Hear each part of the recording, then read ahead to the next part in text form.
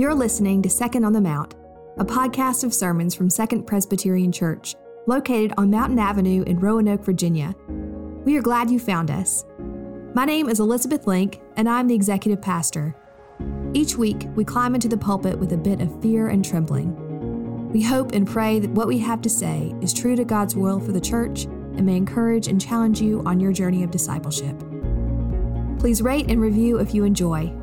May the Spirit have some word for you in what we have to share.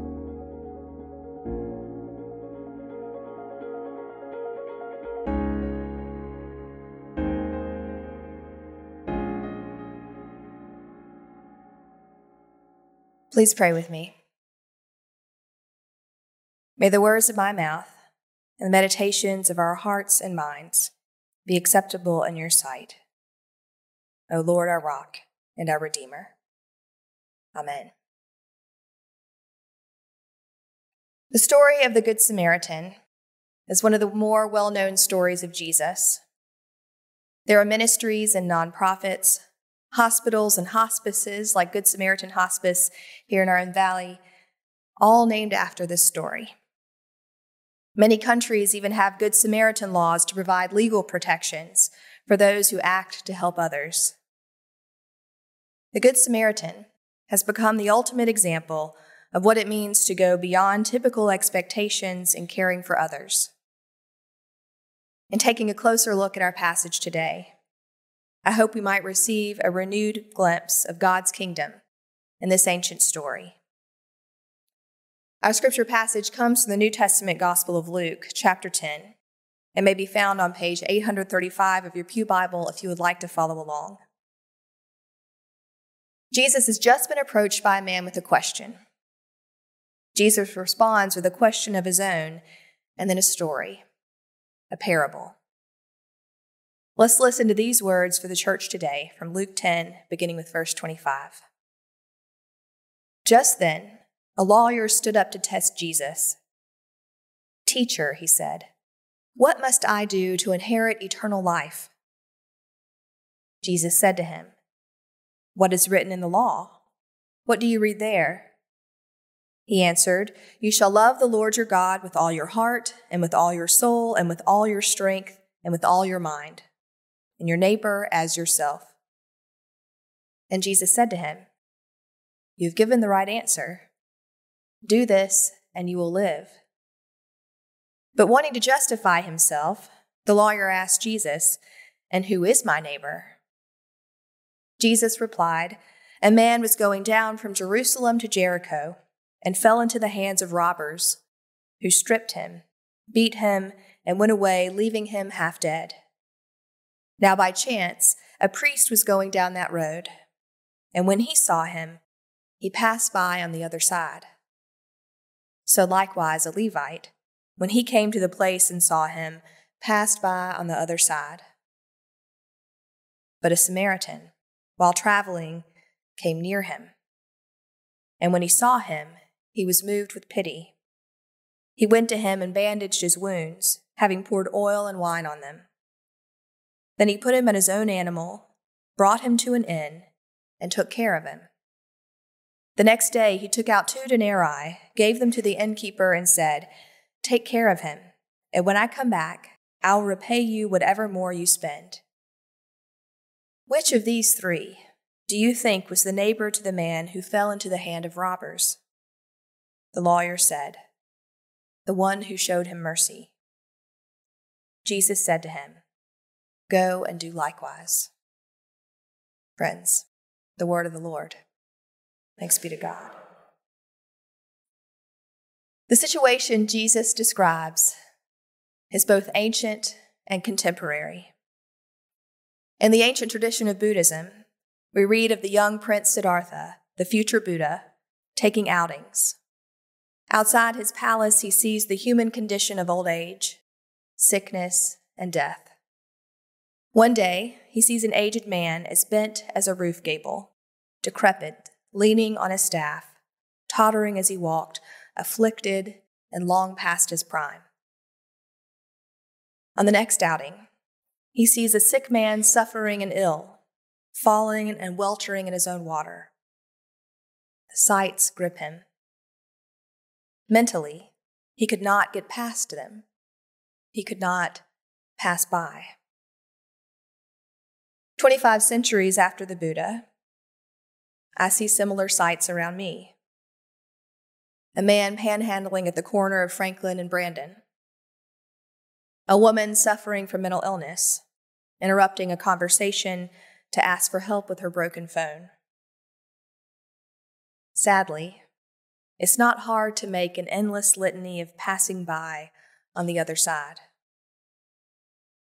A lawyer asks a question: what must I do to inherit eternal life?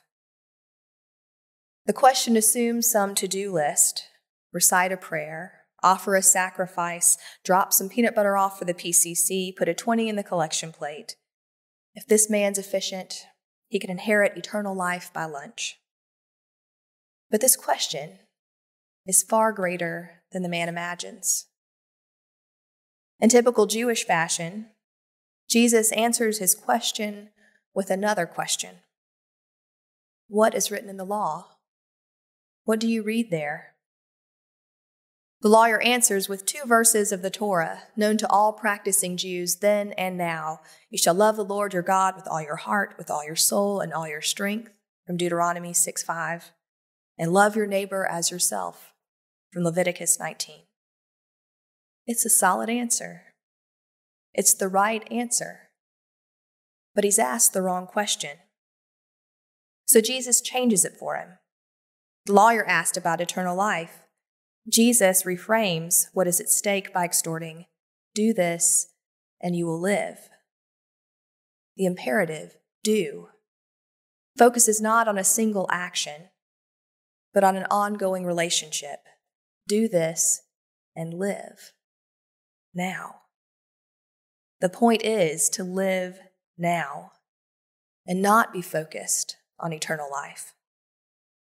Wanting to justify himself, the lawyer asks another question. Who is my neighbor? It's not a bad question.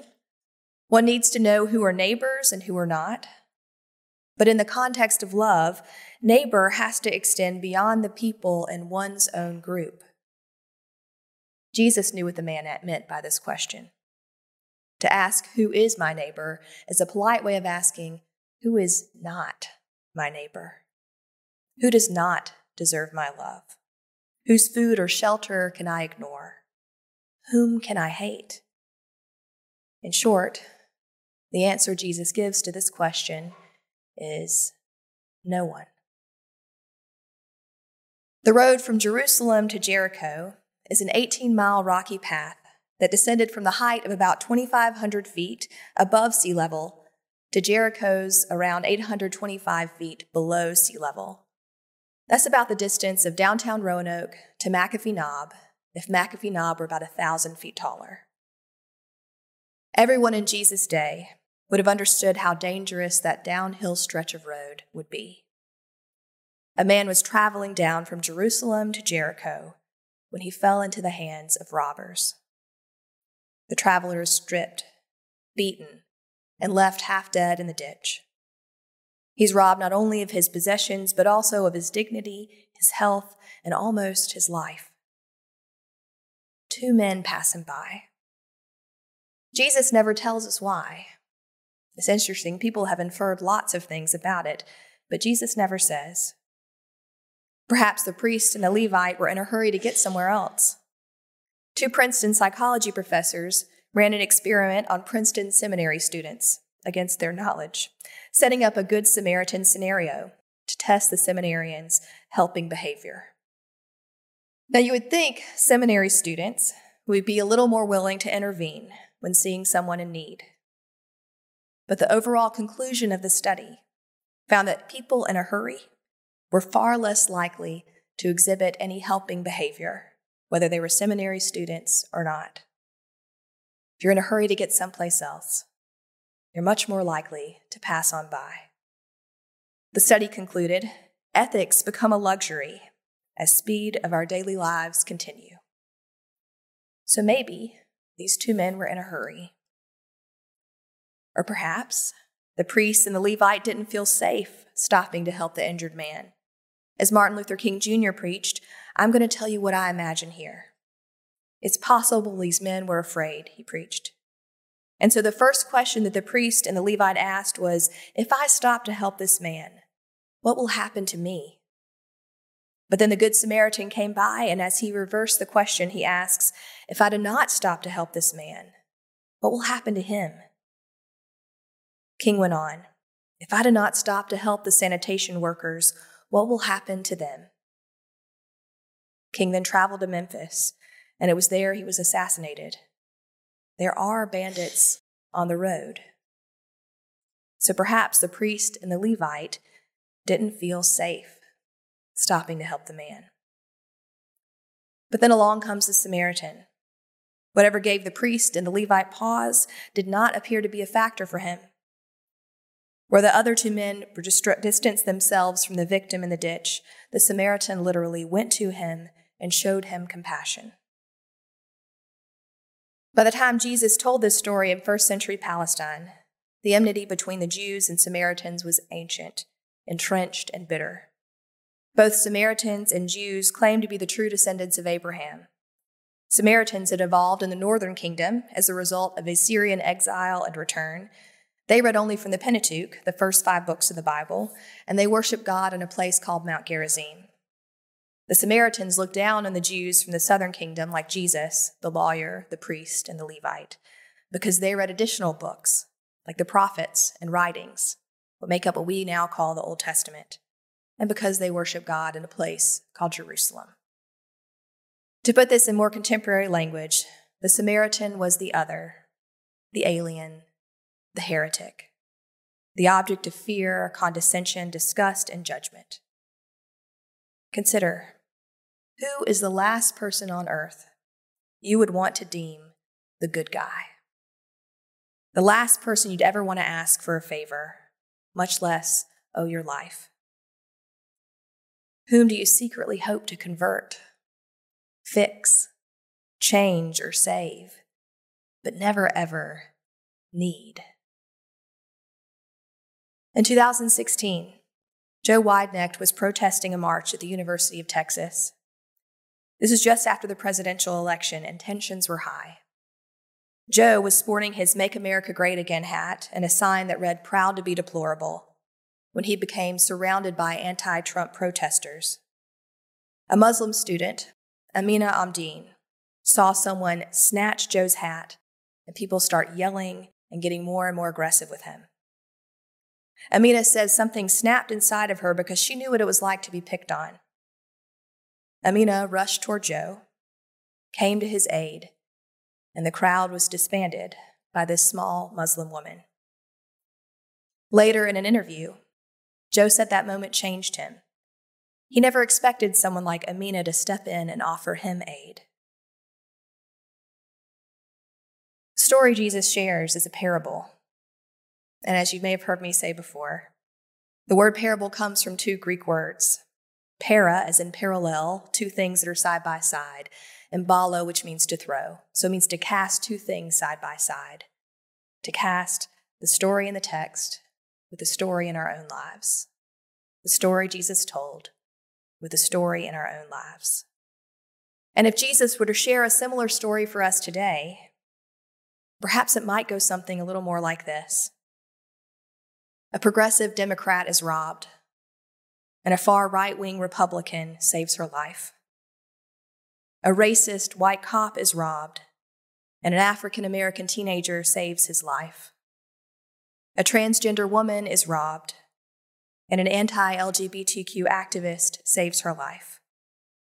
An outspoken atheist is robbed, and a Bible-thumping fundamentalist saves his life. A Border Patrol agent is robbed, and an undocumented immigrant saves his life.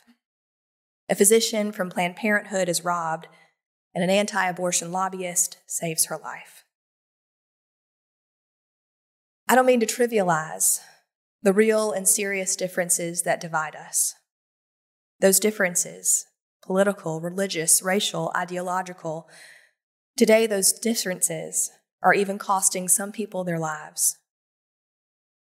But I'm trying to make the point that enmity between Jews and Samaritans in Jesus' day was not theoretical, but embodied and real as our differences are today. Each was fully convinced that the other was wrong. So when Jesus deems that the Samaritan was good, he stunned his Jewish listeners. He was asking them to dream of a different kind of kingdom. He was calling them to put aside the history and prejudices they knew. He was inviting them to consider the possibility that the person might be more than their political, social, racial, or economic identities. The man in the ditch, the one fallen upon by robbers, is the only character in the story not defined by his profession or his class or his religious beliefs.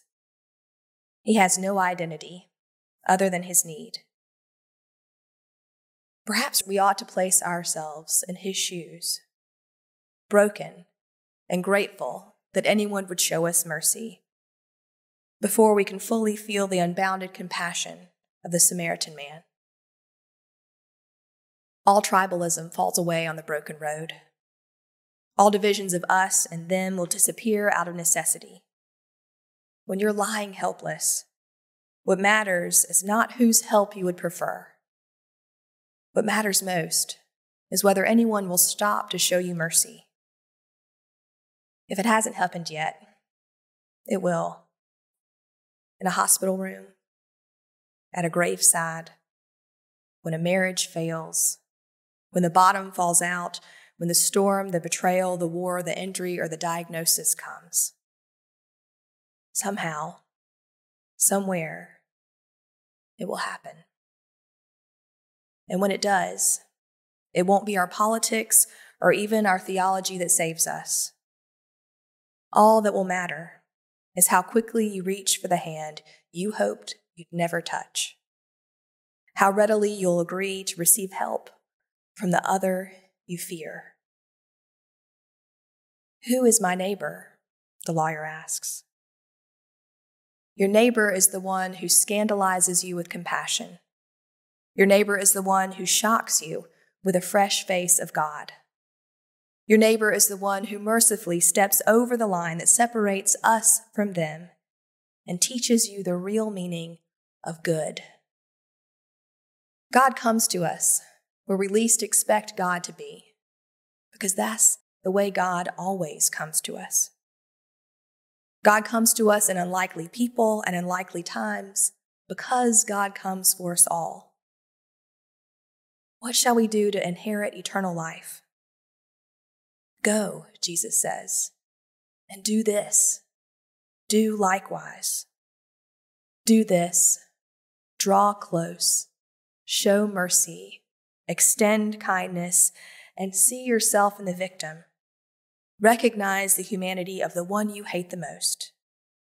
Do this, Jesus says, and you will truly live. Second Presbyterian, finding direction by following Jesus.